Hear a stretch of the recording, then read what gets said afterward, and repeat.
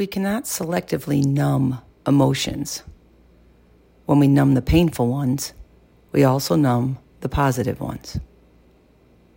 It doesn't have to be either happy or sad, happy or fear, happy or grief, happy or regret. These are not separate from each other. They can both exist in you at the same time. The not-so-great emotions need to be experienced, not ignored. They need to be faced, moved through, and healed from.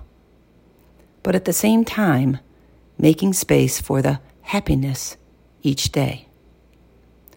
If you choose to ignore the tough feelings, they don't just disappear. They get buried and locked away. They resurface whenever you are triggered. It doesn't have to be either or with happy. It should be and happy. Be willing to feel all the feels.